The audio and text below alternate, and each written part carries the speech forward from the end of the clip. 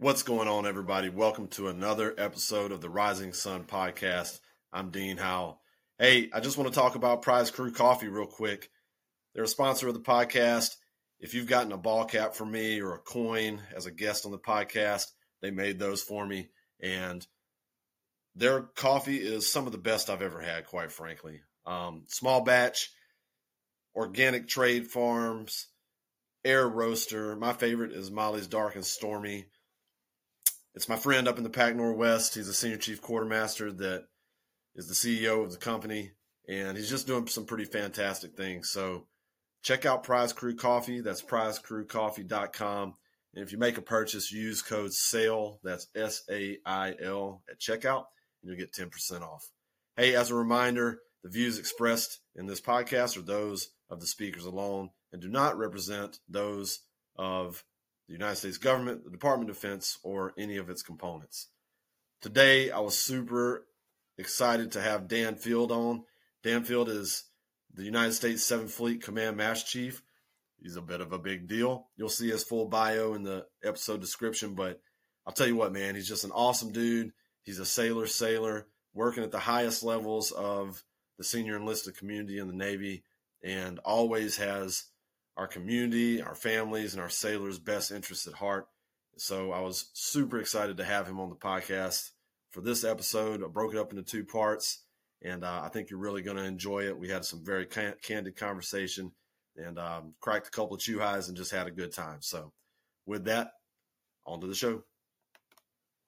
Cheers, bro. Cheers. Come on, man. Yeah, come pipe.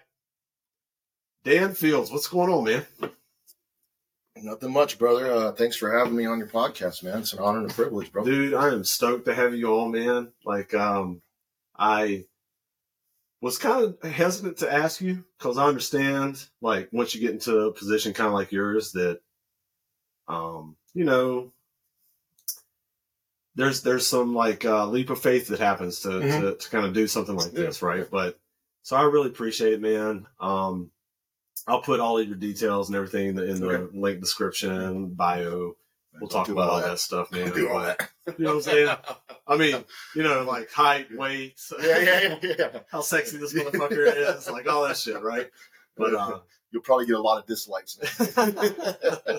Yeah, man. I'll tell you what, dude. It's really exciting for me, though, just to have you on. You saw the one with Randy, and that was a total one-off. Like, I knew that I was going to do that podcast with him, but I was down in Sasebo, and it had just, like, dumped rain. So I was walking down fucking India Pier, and he was like, hey, bro, I can't do it until 15:30 or whatever.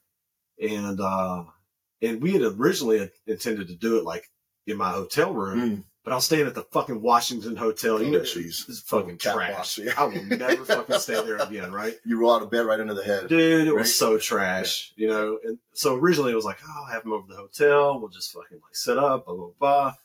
And, but then I was like, hey, bro, I cannot do it. He's like, hey, man, like, we can't do it at my house. I got Yoko, the dog, and Jen's there. And I was like, fuck it, dude. He's like, just come in the fucking cabin. I was like, well, okay. We might have to be a little more careful because we'll both be in uniform, but it's all good, right? No, so, I think that was a perfect venue too, man. To be on board the USS Chief, man. What a iconic, ship for us, as chief petty officers, and then to have the opportunity to be able to interview Randy Hayes, who's probably one of the up and coming, fast rising leaders in the Navy, man, and he genuinely cares about that ship and his people. There's a lot to be learned from Randy. Dude, I love that dude. You know, he was my operations officer on the Campbell. Oh, you really? Okay.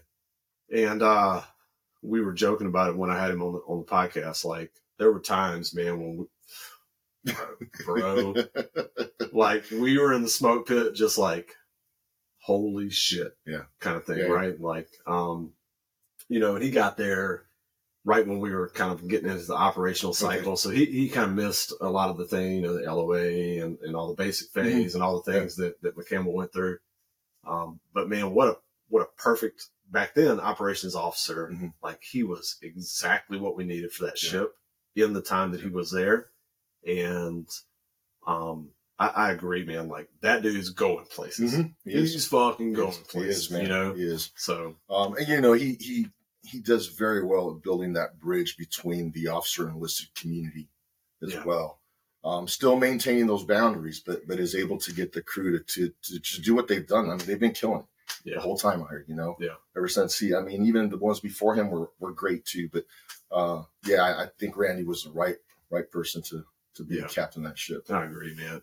It's funny too. Like when he heard that he was going to chief, he was like, "What is that?"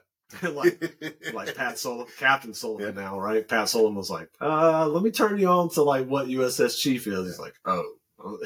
Of course, all the chiefs on the camel were like, oh, you're going to chief, huh? Like, yes, But and he's so accommodating to any chief's mess that rolls into Sasebo, any chief's mess that walks on his ship here in Yoko.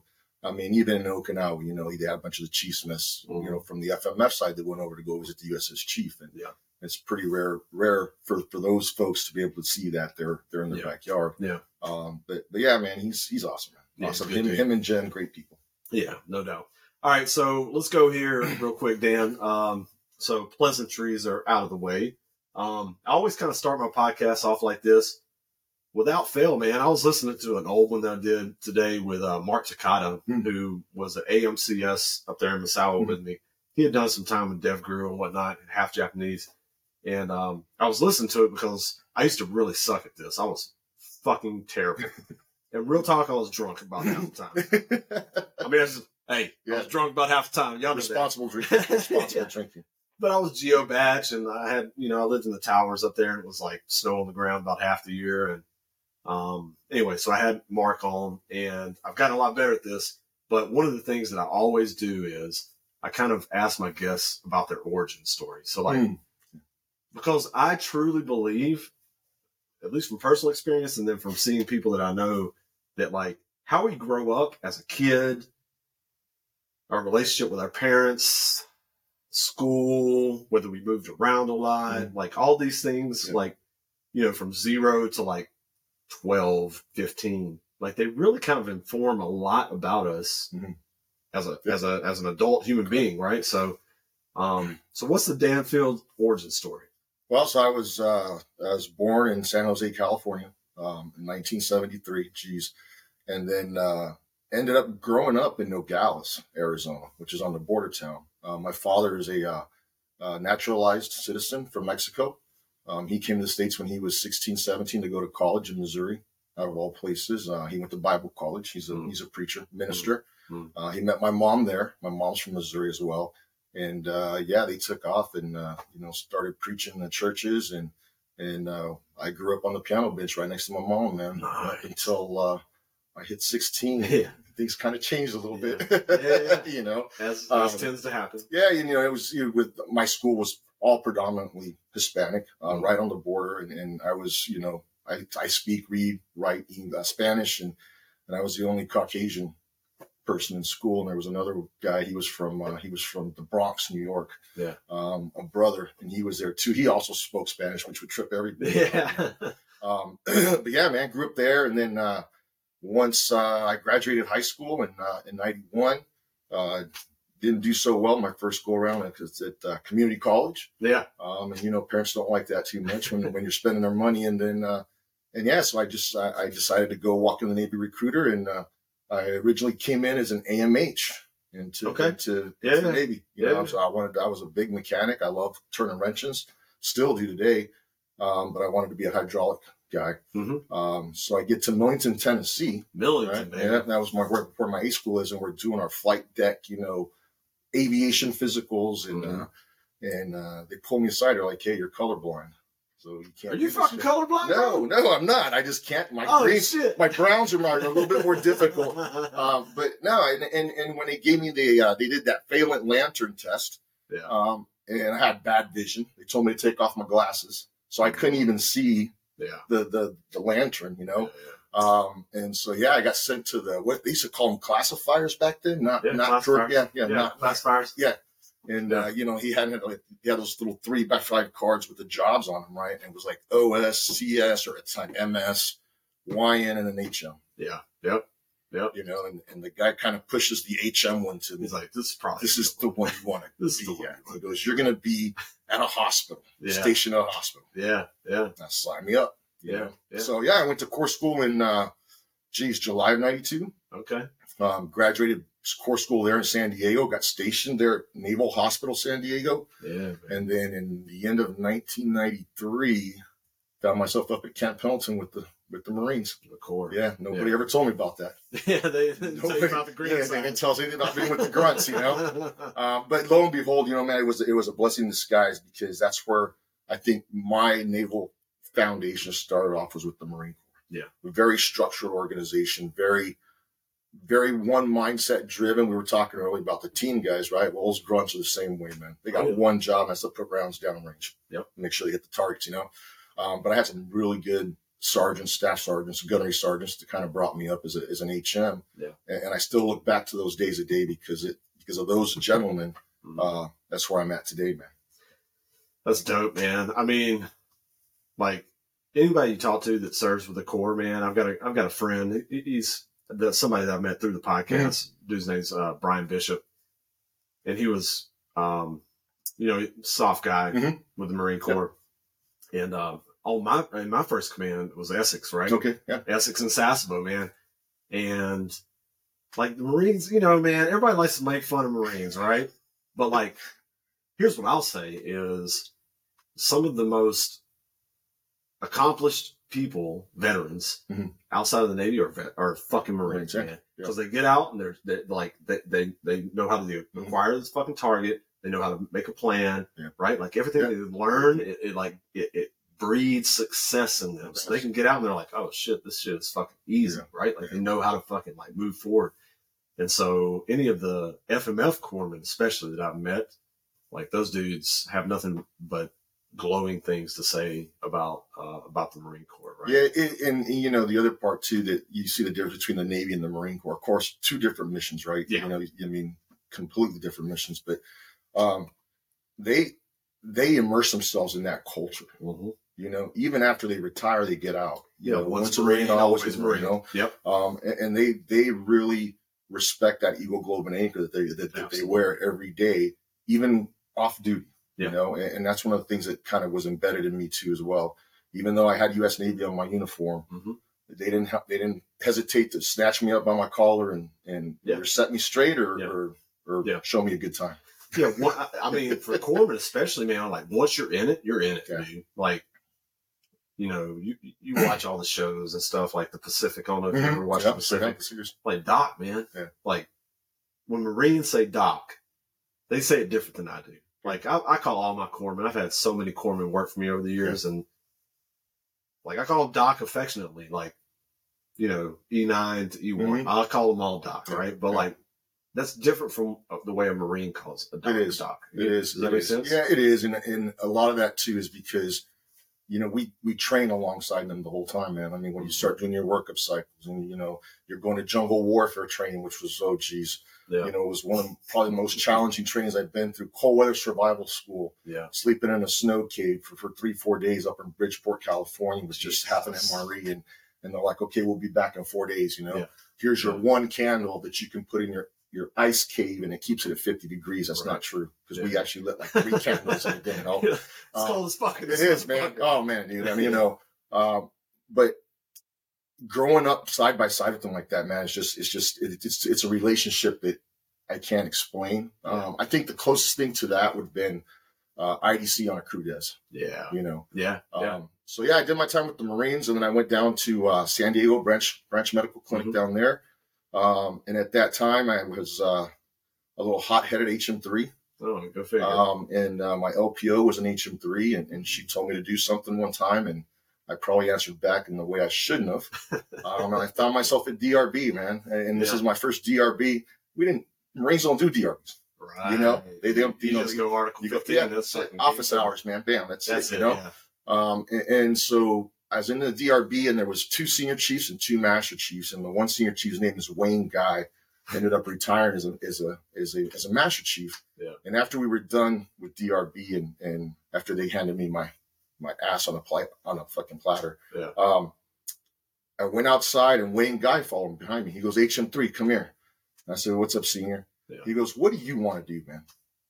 You know, and coming from the Marines where you see patients, right? Yeah. From start to finish. Yep. treat them, diagnose them, all that stuff. You do your medical note, you prescribe the meds, and then to go to a clinic where he sat me down at a desk to check patients in and not even giving me the opportunity to see patients. I told Senior, I said, all I want to do is see patients. Yeah. He goes, okay, tomorrow morning, which was a Thursday morning, he goes, be here at 05 at the clinic.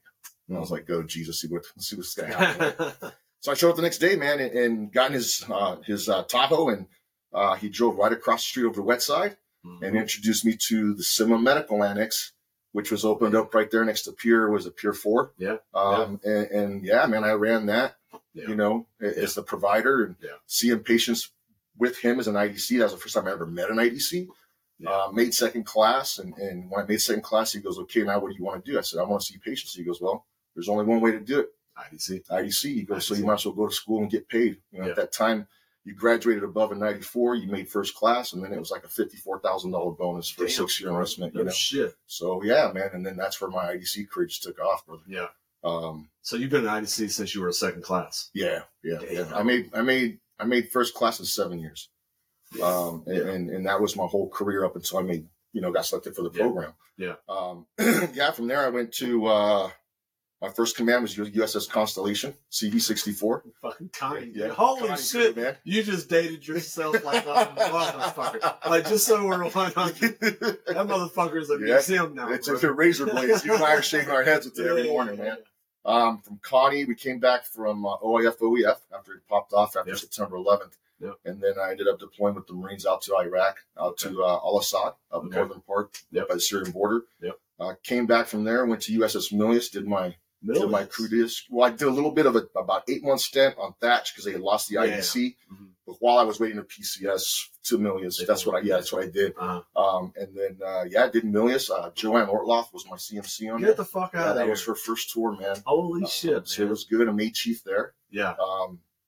And wow, dude, hold on. So you were a first class IDC corpsman on USS Milius. What year was this? 2003 to 2006. I just want to put that in context. I'm not trying to make you feel old. But I want to put it in context in the sense that Milius is here now, still getting it the fuck in. And people outside the Navy won't really understand the way that we feel about these ships, right? Fitz, for me, Essex, Fitz, George Washington, fucking McCampbell, you know what I'm saying? They don't really understand the way that we feel about these ships. These ships become a part of us, man. And so when you talk about that you were on Milius, that's where you made chief and you were fucking independent duty corpsman on that ship. And here she is in Yokosuka. DDG 69. Just fucking getting it in. Yeah, still, she is. She's fucking a good ship and still doing the mission. And she'll probably still be doing the mission once after you're done. And I don't know, man. There's something to that. We love these ships, and these ships have a life. They have a spirit, and they just have something to them. And anyways, I don't know, man. That kind of struck a nerve with me, right? The fact that you were on Milius, you made chief on Milius, and here she is still. Yeah, I remember when I think Troy Bohorquez had just taken her over. Yeah. Is that how you say his name, bro? Yeah. Troy Bohorquez. Troy Bohorquez. Yeah. I can't ever say it. I'm just like Troy. He'll probably tell you Bajorquez, but it's Bohorquez. I know you got some next thing to do. But yeah, when they pulled down to Sasebo, of course, that was my first stop. I had to walk on there and just, see the chief's mess that initiated me back in 03, 04.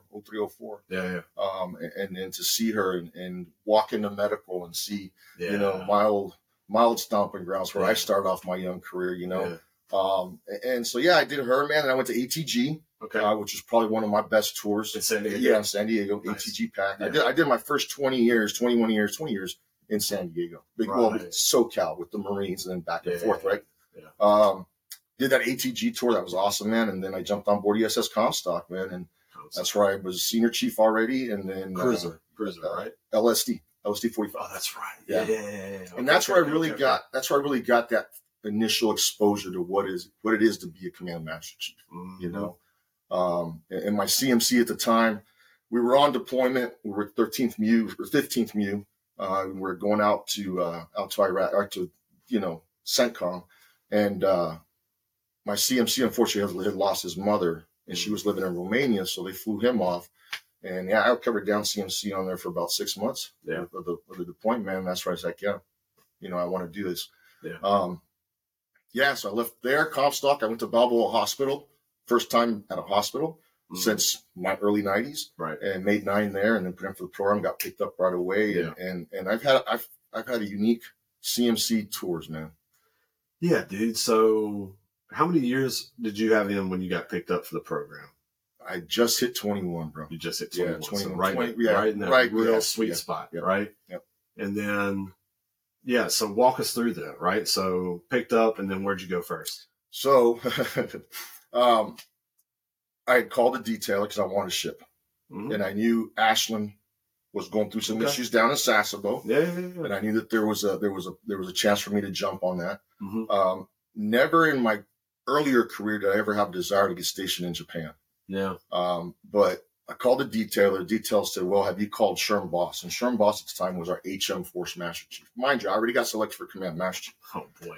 And I said, all about this. Yeah. Go ahead. And I said, yeah, I mean, why would I call the Force Master Chief when you're my detail? Because I'm going to let you go.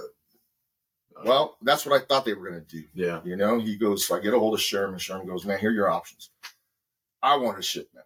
Yeah. I got ships under my belt. I got ATG under my belt. Yeah. What better route to go, right? Yeah. And Sherm Boss goes, hey, man, he goes, we got some issues in Okinawa. And right there, I was like, here we go. Damn it. FMF, right? The fucking hospital and MG or some shit. Yeah, so I ended up going to 1st Marine Air Wing out of Camp Foster. Yeah. And I think I was the 2nd rated Command Master Chief that had taken that build, because before they were prior HMCMs, collateral duty, Yep. So focusing still then on the medical mission, not the sailors and Marine mission. Because that's what they expect from you. Yeah. And especially knowing that you were a corpsman before, they're like, all right, Master Chief, I need you to fix this shit. Yeah, so I was... got stationed there. Mario Marquez was my sergeant major. He's now living in D.C., working, I think, for the VFW, I think, or Legion. What those 2 organizations? Yeah. And then my general was General Bart Sanborn, right? Who was he was the first POW during Desert Storm. He was a Harrier pilot and was shot down. Dude, I think I remember the videos of him. Yeah, man. And that guy, he was my first exposure working with a Marine Corps general officer. But that guy was just a phenomenal leader. Yeah. I mean, very low key, always stated there's nothing that I haven't been through that's going to be as bad as that experience for those 80, 90 days. Right. He goes, so you guys can bring anything at me, very calm, collective, made decisions.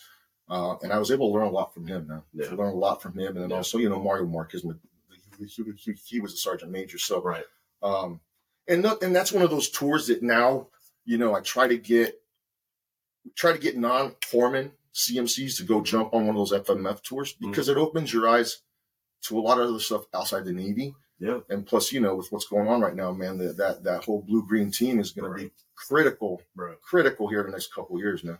I mean, we'll get into that, right? But, totally at the open source level. But I'll tell you, man, if you look at history, the relationship between the Navy and Marine Corps, I mean, let's go all the way back to the Constitution, right? Yeah. Let's go back to the Constitution. Like, the Constitution won battles because they had Marines in the fucking high cells, you know what I'm saying? Like, in the bird's nest, like, sniping motherfuckers on other ships. And I tell people this all the time. I'm sorry, I get fired up when we talk about this. I'm sorry. But, like, I tell people all the time that, like, if you look at the battles that happened at sea when Constitution, our most beloved and famous ship that's still a commissioned warship, like, I think people have this, like, beautiful image of, like, like Pirates of the Caribbean. They, like, shoot some cannonballs and they run up a white flag and they surrender and blah, blah, blah. No, man, it was about how many people can I kill on that ship. They weren't trying to sink it. They didn't want to shoot. They didn't want to sink the ship because they sunk the ship. They didn't get no money. Yeah. They want to bring that motherfucker back as bounty and get money off of it, right? Yeah. And so it was all about, like, how many people can I kill there? And so, like, Marines, sniping people on the deck were a huge part of it. And then you fast forward to, World War II. And, like, I will say that some of the things that and I'll just leave it at this. I'm not asking a question here. I'm just going to, like, say this. some of the things that we are doing now with the Marine Corps in preparation for the war that is probably going to happen, is a lot more similar to some of the things we did in World War II. It is. Right. It is. And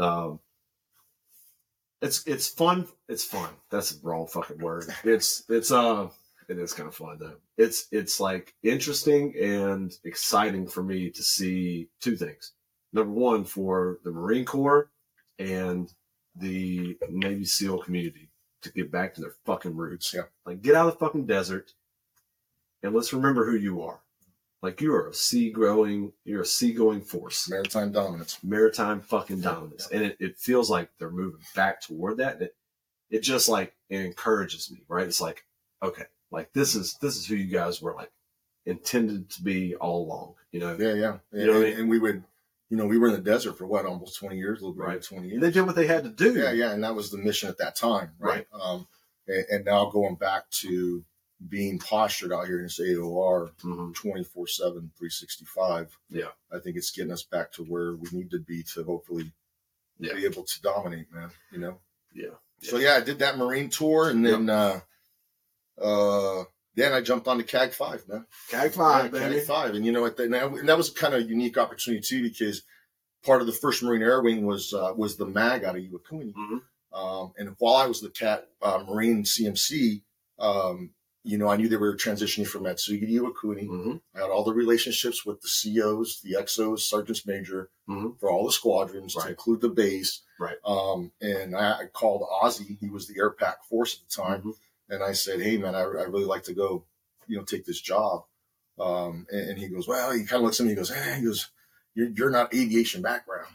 And I was like, well, yeah, but neither is Todd Windy. I mean, him and I went to IDC school together. Todd and I sat right next to each other in IDC school. Yeah, he is literally the CAG CMC right now. But it was funny. But yeah, man, I got that opportunity, bro. And I'll tell you, man, what a wonderful, wonderful experience to serve with all those young men and young women and leaders from that CAG. Yeah. You talk about America's 911, the Freedom Badman team to serve on the Reagan with Jason Honka, all those guys, man. And, just wonder, Mickey Jones was Desron 15 at the time. Yep. And to get back on a ship, after doing my 2.5 years with the Marines, that was great. Yeah. I did that for about 2.5 years, did the transition down to Iwakuni, and then we were underway, and I got a call from Toby Howard. He was Civil Fleet. And he was like, hey, man, did you look at the weekly? This was before NTMS, right? Yeah. I said, yeah. He goes, did you see that 76 ESG-7 job? And I said, yes, I did. He goes, well, what do you think? And I was like, well, man, dude, I've only been in Japan 6 years. Yeah. Compared to people like, you look at like me, Curtis Blunt, yourself, like in my mind, I was like, well, I'm sure there's people that got some more time in the seat out here in FDNF that probably, to me, naturally, I would think would be high on that list. And then Toby goes, dude, you got to remember, look at your background, man. Right. Because you've done MEWS, you've done deployments, boots on ground, you've done a ship, you've done an amphib, which is perfect for 76. So put it in. And I did. I put my name in the hat. And Brad Cooper, Admiral Cooper was the one that brought me on board, man. Yeah. And that was also Sasebo, Brent. I can't say enough about Sasebo, man. I love that place, man. Yeah. So I moved down there and did that for 3 years, and then the opportunity came up for me to be able to interview for 7th Fleet, man. And I was fortunate, man. I'm honored and privileged to wear that ball cap, man. Yeah, dude. I'll tell you like this, man. As a 7th Fleet sailor, like through and through, man. I started down in Sasebo, Sasavegas, baby. I started down Sasebo on the USS Essex, 2001. And, so just a Master Chief of your caliber that has the 7th Fleet experience that, I'm not blowing sunshine up your ass, dude, because honestly, I don't give a fuck, right? Yeah. But like, just to keep it real, right? Like, and I love Taka too, right? Yeah. Hurricane's a fucking man, right? But I just, like you, and this is one of the reasons why I want to have you on the podcast is because you're a real motherfucker, man. Like, you don't play the kind of like, I'm going to be somebody in this situation and somebody else in this situation. You're just fucking Danfield. And I'll tell you, man, like, I think that the Navy needs more of that, first of all. And second of all, I think in this job specifically, people get all butthurt when we talk about that 7th Fleet is just different. We're not saying we're special. No. It's fucking different, bro. It's different. Like our deployment schedules are different. Our living conditions are different. Restrictions are different. Oh, by the way, fucking as soon as we get underway from Sagami 1, we're being tracked by the fucking Chinese. Like, let's be 100 about it, right? Like we're under the gun all the time. And so, like, a guy like you, man, like it for me, I'm still I'm a deck plate CMC, right? Like, seeing you as the guy, it's like, fuck yeah, man. Like, all right, we're good. Like, I know this dude's going to advocate for us. He's not going to play the fucking fuck games. Like, this dude's going to advocate for us and for our fucking sailors. Like we know that. And that's a huge fucking thing for somebody that's in your position, right? I'll tell you, man, I was always, like we all do, right? I got a lot of good mentors, officers included. Mm-hmm. And that's one of the things they always told me is, you always got to keep it real. With your people. That's it. Keep it real with the leadership. Certain levels of leadership require you to communicate that in a different way. But taking care of what we do out here is like my number one goal, man, because like you said, man, once we go out the cut, man, we're hooking and jabbing. And there's no, we'll do it tomorrow. Mm-hmm. No, it's live, man. It's live. And yeah, and for new sailors that come out here, it takes them a little bit of time to get used to, as you know. But I think all in all, man, I mean, you don't see too many people really trying to go back.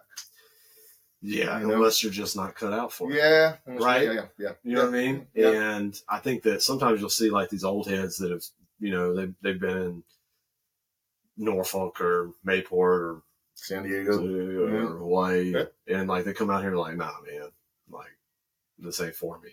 Yeah. And, that's one of the things I tell CMCs all the time whenever I'm talking to them on the waterfront, here, Sasebo, wherever, is, for us Japan folks, if you really, I highly advise them that they do a tour back in the States. Mm-hmm. Get your name out there. Yeah. Because unless you've served out here with us, you really don't know you're not ready for who we are, number one, our capability, our ability. Yeah.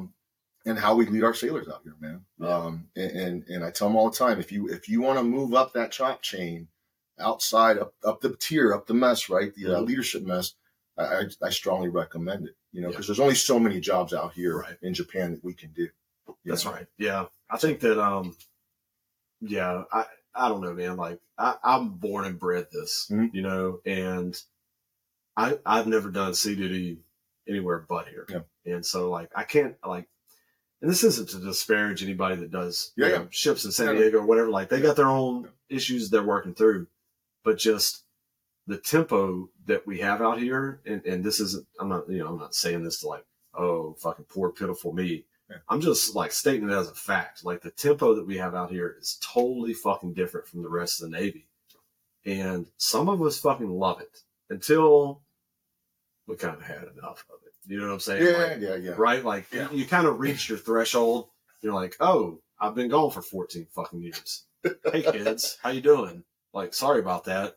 But like, I wouldn't give it, I wouldn't trade it for anything in the world, but, it's just, it's a different tempo, but, over the last 20 years, just the mission has evolved so fucking much, man. Like 10 years, we used to be worried about fucking East Timor. Yeah. Nobody gives a fuck about East Timor now. You know what I'm saying? Like that used to be a thing that we were worried about in 2002, 2003. And like, it used to be pretty calm out here. Honestly, it did. It was. It did. Like we were underway a lot, but on Essex, we go do the Okinawa 500, let the Marines go ashore, hop over to fucking Hong Kong, Thailand, Singapore. Dude, let me tell you about my first underway, Dan. Let me tell you about my first underway. Let me tell you about my first underway, bro. So I joined the Navy. So I am colorblind, right? And I joined the Navy, 92 ASVAB. I joined the Navy with full intentions of doing my time and getting out and going to law school because my stepbrothers and stepdad law firm. Okay. The whole thing, right? And these motherfuckers, you know how they fucked me, Dan? They fucked me, bro. My first port visit in the Navy was Patio Beach, Thailand. Oh, geez, dude. Right? Oh, geez, yeah. Right? Yeah. And it was back in the day. There was no lamp shebang. Yeah. We just anchored fucking Essex out. And I was already 21. Fucking Liberty boat pulls up. I hop on. Dude comes out. He's like, who wants a Heineken? And I was like, me. And it's like fucking 25 cents. And then we pull in. And you've been to Patio. Sure. So you pull in on the Liberty boat. And this is back in the day, man. Old rickety fucking pier right there at the entrance to Walking Street. And so like 22-year-old fucking Dean Howell walks off the pier, steps foot on Patio Beach. I look to the right. I look to the left. I was like, what the actual fuck is this? And I joke, right? But like that was the allure, man. Mm-hmm. Like they're like this, like, you know, you get your Liberty Coast and fucking Hong Kong. Yeah. You go to Singapore and you go to fucking Boat Key, which was a whole different place back then. And like the allure of this place used to be just something different than it is. It's nobody's fault. Like it's just changed. Yeah, it's just changed over these last couple of decades. Yeah, you know I mean, let's look back at like, you know, when I first got here in 2014. I mean, totally different. You know, I mean, we didn't discuss some of our adversaries in any briefs. Not a whole lot. Not like that. Real. Yeah. And it's. Yeah, it's I was having this conversation this week, and I was in Sasebo, and I was having a conversation with John Hook. Yeah, John. Yeah. Shout out John Hook. Yeah, man. Congratulations too, brother. And you know, it's you wonder what the next 5 years is going to look like. You know, you start looking at some of these areas, man, and it's you know, it's going to be challenged. It's going to be challenged. It's not going to be an easy fight. Okay. And yeah, so I know, man. So it's interesting, yeah. But yeah, man. So I did some fleet, and then we'll see what happens after this, dude. This will take me to almost 34 years in the Navy. God damn. Yeah, man. Holy shit, Dan. 30. No shit. That's what's up, man. I'm a baby. So where were you at in 1998?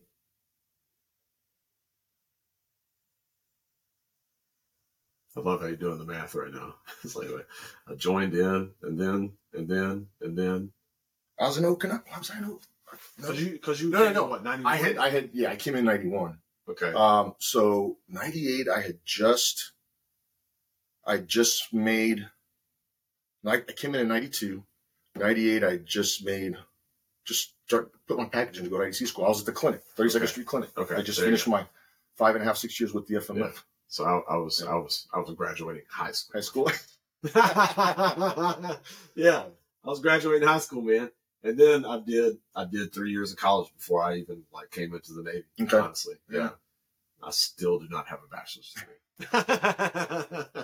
At least you only got 1 year left, brother. Yeah, man, it's all good. I mean, I actually have like 5 classes left. 5, I'd say, though. Who's fucking counting, man?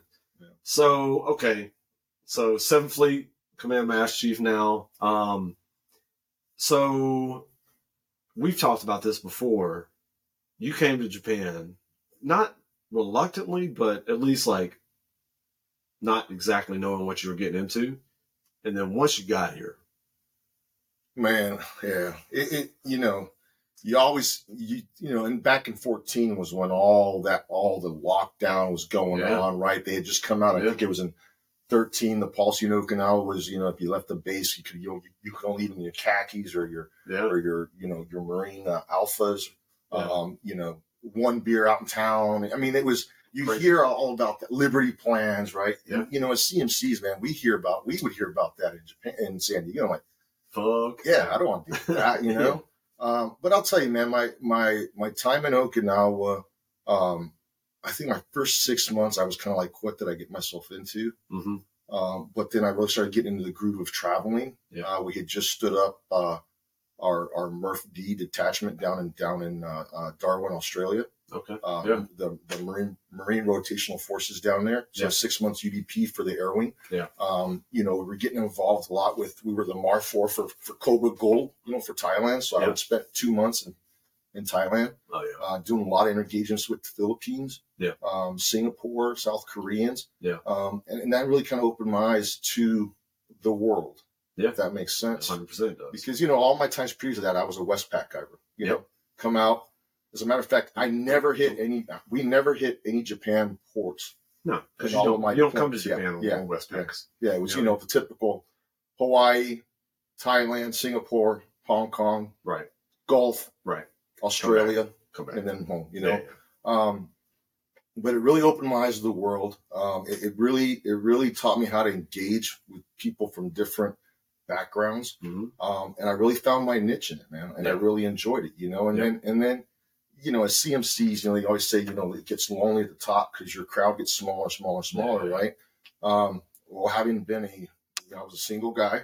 Yeah. I just gotten separated and divorced from my first wife. Mm-hmm. And so my circle was definitely small because all of my counterparts were either there with the families or married spouses, Yep. So I really got involved with the culture, with the people from Okinawa, Wow. Those were all my friends. They were all Okinawans. Yeah, dude, I love it. And they're the ones that taught me how to live in Japan. I love it. And it was awesome, man. Iwakuni, same thing, man. Atsugi, same thing. Sasebo, definitely Sasebo. Yeah. And just to be able to see a culture that reminds me of the way I was raised. Yeah. Yeah. Everybody asks me, so what's the big deal about Japan? I say, you can sum up Japan in one word, that's respect. That's it. That's it. That's it, dude. Respect. That's it. Yeah, we talk about the Navy all the time. Like all the buzzwords these days are what? Dignity and respect, right? Yeah. Treat me with dignity and respect. Oh, you mean be like the Japanese? Yeah. I mean, but I'm with you, right? Like the way I was raised is the same way, right? Yeah. That you cared for the elderly. Mm-hmm. And you were respectful to them because, God damn it, they earned it, right? Yeah. And you were also respectful to the children, because they're babies. Yeah. You want to take care of them. You want to bring them up the right way. Yeah. And Japanese culture is very, very respectful to those two. I mean, you go on a train, right? Priority seating, and nobody sits in it. And if they are sitting in it, and some old lady walks in, or a woman that's got kids, little babies, or pregnant, they get their ass up and they let them sit down. Yeah. Just the culture, man, right? I told you my dad's Mexican. We grew up, kind of on the border, and all of my dad's family's down in Mexico. Mm-hmm. So we used to travel around Mexico all the time, and just to be able to see so many similarities between those two cultures, the Japanese culture and the Mexican cultures, was eye opening to me here too, because I was not expecting Japan to be that way. I was not expecting the people to receive me the way they did. Yeah. And you probably dealt with this. You run into a couple of the Oji-sans that, kind of don't really want to talk to the gaijin, but 100%. After a period of time, you become best friends with these people. They truly still believe it's about the content of your character. Yeah. I mean, they do, right? They'll judge you for sure. Let's don't mix words. Correct. The Japanese are, they have certain stereotypes about certain groups of people, right? Mm-hmm. But you can defeat those stereotypes pretty quickly, right? And they don't firmly hold those biases that they have initially, right? Correct. Yeah, man. I've been out here forever. I'll tell you a story. So, my wife's mommy, her grandfather was a fucking zero pilot in World War II. Survived. Yeah. Okay. And she's from Kagoshima. Okay. You've been to Kagoshima? Yeah. Dude, it's one of my favorite cities in Japan. Kyushu is it for me. Right? Yeah. And, not saying anything bad about any place else in Japan. Yeah, we love Japan, but Kyushu is the shit. Mm-hmm. Fukuoka is my favorite city in Japan. Wow. Hands down. Not even close. Mine was Yufuin, Beppu, and Oita. Okay. Kyushu. Okay. Northern part, close to north of Nagasaki, up toward Kitakyushu. Yeah. Right? Yeah. Yeah, those are my favorite areas, man. Yeah, it's good. So beautiful. Yeah. It's so gorgeous. I just love Fuku. I mean, it's gonna sound stupid, but this is my my OCD kicking in. I just love the way that Fuku is laid out. I love the big streets. Yeah. It just makes sense. Everything is kind of at a 90-degree angle. Like there's not a lot of like small, it's not like if you go to like Shinjuku, it's just like, I don't know where the fuck I'm at. Fukuoka is just kind of like laid out smartly as a city, right? And like, I don't know, it just feels open. It feels a little bit. There was some streets I was in Fuke, man, where if I wouldn't have realized I was driving on the other side of the road, I would have felt like you were in America. Yeah, back in America or back in England, Europe, Yeah. Because it was just the way the houses, the architecture was. And I didn't realize I had to do the research study on why there was such a heavy European influence in Kyushu. In Absolutely. Kyushu. Yep. It goes back to when they were trying to bring their religion here and trading all stuff. That's right. Yeah. I didn't realize. I mean, I do research. I was like, why does this place look so different? That's funny you mentioned that. A lot of people don't realize this. Like Kyushu, you'll see Christian churches way more often than anywhere else in Japan. And it's because they were more receptive to outside influence than the hub, like, the central government was. Yeah. And I didn't bring it this time, but so my wife's grandma is 99. She'll be 100 in September. Wow. Dude, the story she has. I bet. She lived in Nanking, right? Yep. Which is now Beijing, right? She lived in Nanking during the war. She was like 17, and it was dangerous in Kagoshima. And so she was from kind of an affluent family. And so her family flew, like she went to Nanking, and she lived there for the duration of the war with, an older brother. And, dude, to hear some of the fucking stories she has, right? But so mommy's grandpa was a Zero pilot. And the first time I went to Kagoshima, he wouldn't even fucking talk to me, dude. Yeah, man, yeah. 100%, and I get it. Yeah. Cause it's like where she's from is country, bro. Like country, right?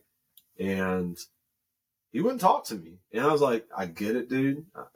I'm not even like, it is what it is, right? And I was respectful and blah, blah, blah, blah. But eventually came time where I had asked her to marry me. And it's still very traditional. This was 2003, early 2003. And it's still very traditional in the sense that like, hey man, like if Ji-chan doesn't give his blessing into this, like, it's not happening. It's probably not going to happen. So have to move to the States, maybe. You know what I'm saying? So she like coached me through how to like ask him to come to the wedding. It was like, Keikon shiki kite kudasai, right? And it was the full thing like you would see in a movie where like I was on like both fucking knees. Keikon otisai, Keikon shiki kudasai, kite kudasai, right? And he said yes, right? And so he ended up coming. And then, like, once the wedding was over, he and I didn't understand shit he was saying back then. We're talking 2003, right? I didn't understand Japanese as well as I do now. And, like, he would, like, open up picture books and show me shit, and mommy would have to translate. He was, like, super proud that we were both, like, Navy men. Him from Japan, and me, like, new generation. I don't know, man. It was just... it was so fucking cool, man, to like make that connection. Anyways, I guess all that is to say that you've been out here long enough, and so have I, that the Japanese, when they attacked Pearl Harbor, the famous quote was, "We have awakened a sleeping giant," right? And I feel like that the sleeping giant in 2023 is fucking Japan. They're a warrior class. They are. They're a warrior class. They are. They've been without a fight for a long fucking time. You're right. And you see them operate their work out there with us all the time. And just they're a warrior type, and they're very proud with everything they do. Yep. I forgot where I was on travel, and somewhere here in Japan, man. And I was talking to one of the young Japanese sailors, and their pay differences, their pay scales way different. I think you and I make what like an admiral makes, dude. The JMSDF, right? Yeah. And this it was a third class petty officer, OS3. Actually, I think it was Azuma-san's translator. Mm-hmm. And his comment to me was, because I am so grateful that the government of Japan is paying me this money, I will always do my best. Yeah. Always do my best. And I was like, wow, man. Yeah, bro. Like, that's pretty deep, man. You know, it's a that's different, deep. it's a different You know? mentality, bro. You go to what's their flat top, the Zumo. Yeah, or the Kaga. Yeah. 400 people on that ship, man. Right. 420 people. That's without the air detachment, right? Yeah. And I just took all the sailors of the year, you know, when they were here in Yokosuka. Yeah. Because I wanted them to see just the pride and you know how they appreciate and value everything that they have, you know. And yeah, man, it was just it's always an amazing time to go visit those folks on those ships, and just see the standard right across the Japanese Navy, not just every ship, but it's across the Navy. It really is, you know? Man. It really is. Or say their maritime force. What a I mean, you probably couldn't pick a better partner out here. Yeah, I totally agree. Right? I do agree. Like, if shit pops off, and obviously there's some legalities that surround all of that, but let's just say shit really pops off, man. Like, there's not a better partner. There is not a better partner. And I mean, we're here. I am on Japan soil, on you know, on an American base, but like, so of course I love them and Japanese and all this, right? But like, you just come to fully appreciate the culture the longer you've been here. You do. Like, they're just fucking good people, man. You know, and it's very kind of like unspoiled. Does that make sense? Yeah, it does. Yeah, it's very unspoiled. It is. And you almost don't want to see it like get fucked up. Yeah.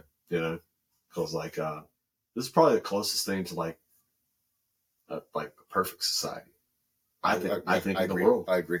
Yeah, I agree. You know, there's some drawbacks to it and whatnot. I don't want to get into that, but like, it's pretty fucking close to perfect, man. Like, it's real fucking close. It is. You know? It is.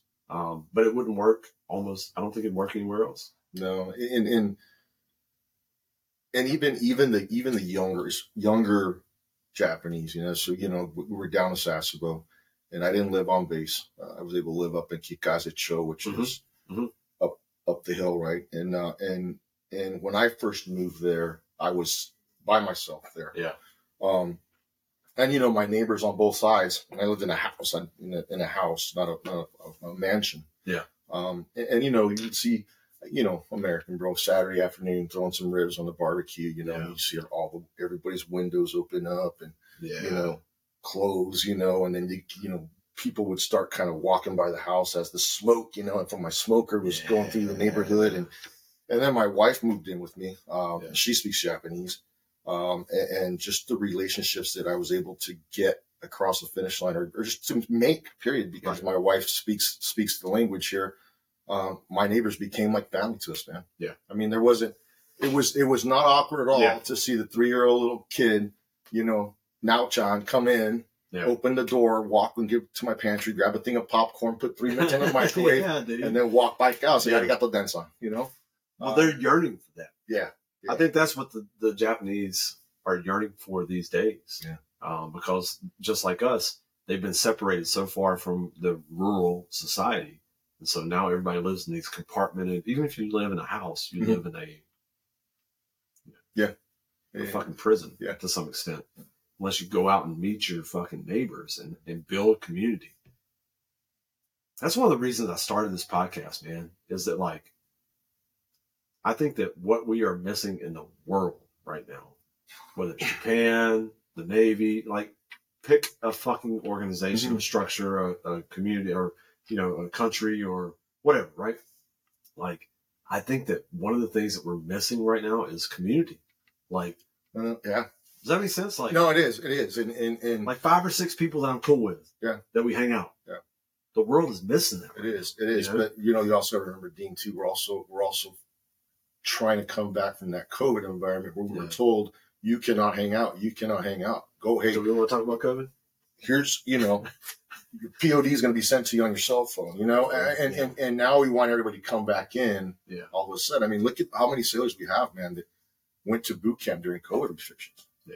You know, went to A school during COVID restrictions with walls in between them, you know, and now you're expecting to turn that around in 6-8 months when, you know, that's going to take, we have a 3-4 I'm going to call it generation, COVID generation that didn't come in the Navy like you and I did, you know, and didn't experience that shipmate, right? You know, like we did, because they were told to isolate. You know, and Japan went through it, bro. And, you know, they were they finally. We just got out of it in March. March. Yeah. You know, March 14th, COVID was gone and flu was back. And I'll tell you what, man, the Japanese, like, they still trust their government. They do. And so they waited. They waited. They were patient. And the government said, okay, we're good. And it's back to normal. It truly is. Like, it is. You know, you still see a lot of masks, but like. But that's always been there, right? Yeah. That's always more. I'd say there's probably 30% more masks now. But like, you always saw masks. You know what I'm saying? Yeah. So it's not even like a problem here, but like, no, but like to your point, like it's going to take a long time to recover. Yes. People that truly lived before COVID are good, right? It's like, oh, it's done. Yeah, that's fucking sucked. Like, let's move on, please. Shot number 4. Let's go. Fuck me, right? But like, I'm blessed because my kids are very fucking like, you know, they're my kids. Yeah. So, yeah, they're very like assertive and resilient. Like, fuck, thank God it's over, you know. And by the way, we kind of talk like that in the house. I'm like, hey man, how about less F-bombs, please? You know. sorry, Dad. You know, but like, my point is that kids their age and these young sailors that we have, it's going to take a long time for them to get out of that because they don't know any different. You know, anything that we try to introduce that is not online communication, they already were on an online communication world, and then COVID happened, and it just like drove them further into it. So like, but I will say, man, like once you get them in a fucking group having fun, you know, you interject some things that are normal to us, games, whatnot. Yeah. Like, you know, they're on board with it, but it takes some time to like get them into those. It does. You know, I was able to. I went back to DC, and then from there I went to San Diego. I did a brief at the AirPac conference, CMC conference, and I was able to see my kids, my son and my daughter, Dominic and Brianna, in San Diego. And just talking to her, you know, realizing that, you know, up until this last year, she hadn't been in school for 2 years. Fuck. I mean, that social interaction was gone. That's you so know? rough, bro. And that's going to stick with her for a long time. You know, where people like us, right? I mean, we didn't shut down Japan. The Navy did not shut down during COVID. Right. What did we do? We got underway. 100%. You know? Dude, I was there. We restricted everyody on the piers. You know, I was there, bro. 14-day fucking sequestration. Yeah. I did it a couple times. Yeah, you know? I did that bus ride from Narita all the way down to Sasebo, bro. So yeah, and that was the night before I interviewed for Southern Fleet too. Oh yeah. But yeah, it's just I think it's going to be challenging probably for about another year and a half just to get that mentality out of some of our sailors to realize that hey, it's okay to be together. It's okay that we serve together, we fight together. It's okay. Yeah. You know? So I'm going to say something right here, Dan, and this is just like, you don't have to comment on it at all, right? This is just my personal, this is Dean Howell's fucking opinion on COVID. I'll say this, and then we can move on to the next fucking subject, right? You don't have to comment. Don't say anything in return. If you don't want to, this is me.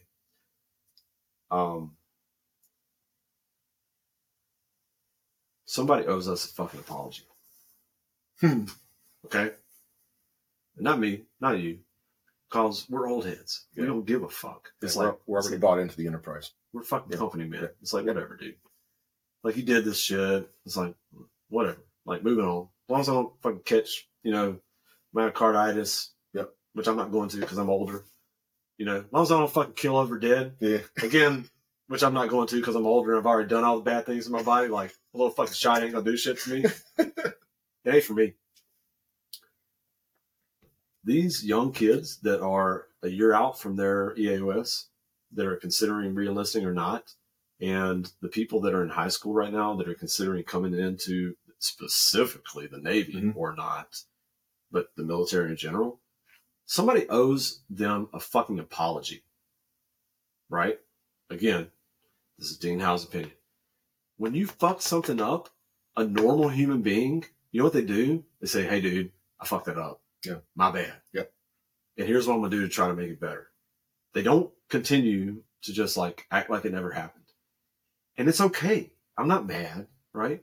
it's okay to say, hey man, like our response to that was not measured. It was not appropriate. We did what we thought was best, but hindsight being 2020, we kind of fucked that up, man. We probably shouldn't have locked everybody down. It didn't really fucking help anybody. Oh, by the way, the vaccines are not effective.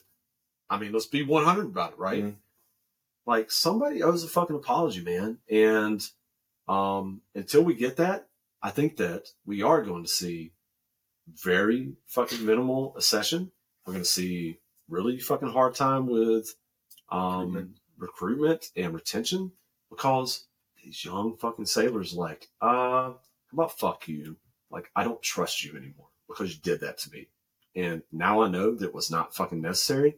And all it would take is, hey man, my bad. Like, my bad, right? That's all it would take. Yeah. Like, if you do some fucked up shit to somebody, what do? Say, hey dude, I didn't mean to. My bad, bro. Like, I'm sorry. Yeah. And that's it. It's like basic human shit, right? But we'll never fucking get it. Again, I'm not asking you to comment on that. I'm just telling you the conversations that I have with people in and out of the Navy is like, if you just acknowledge that you fucked it up, then I'll have a lot more respect for you, you know? So. No, you're I like what you said. But on the flip side of that coin, right? I mean, dude, we hadn't dealt with anything like that since when? I mean, that's serious, right? Essentially ever. Yeah, right? Since like bubonic plague. Essentially ever. Polio, right? Yeah. In anyone's lifetime that's alive now. Ever. And, you know, like we were all learning. Mm-hmm. We could have handled it better. Yeah. I do agree with that. Right. And hopefully this is what I was telling John Hook this week. I said, I hope our kids never have to go through anything like that ever. They will, you know. So, I mean, I hope not to. I hope not. I hope not to. Yeah. And I mean, look at you remember the swine flu, the bird flu, the chicken flu. Remember all that? Remember we were screening people during OIF, OEF. I mean, you know, it was like, and we never locked anybody down. Bro, let's talk about it. I pulled into Singapore during H1N1. There you go. I fucking remember. It was, the World Cup was on. It was probably 03, maybe 02, 03. Yeah. We pulled into fucking Singapore at fucking Changi, which was brand new at that time. Mm-hmm. You know what we did? We went on fucking Liberty, man. We walked through like a temperature checker. Yeah. If you had a fever, they were like, nah, dog, right? But if you didn't have a fever, they're like, go ahead. Fucking have fun, you know? Go ahead. And it was H1N1. Yeah. I don't know. Yeah, right? Yeah, so, man. I mean, anyway. We don't want to go down there. No, we don't. There's enough stuff out there. Everybody can do their own research. Yeah, do your own research. Do your research. Yeah. All right, bro. Hey, I'm going to take a leak.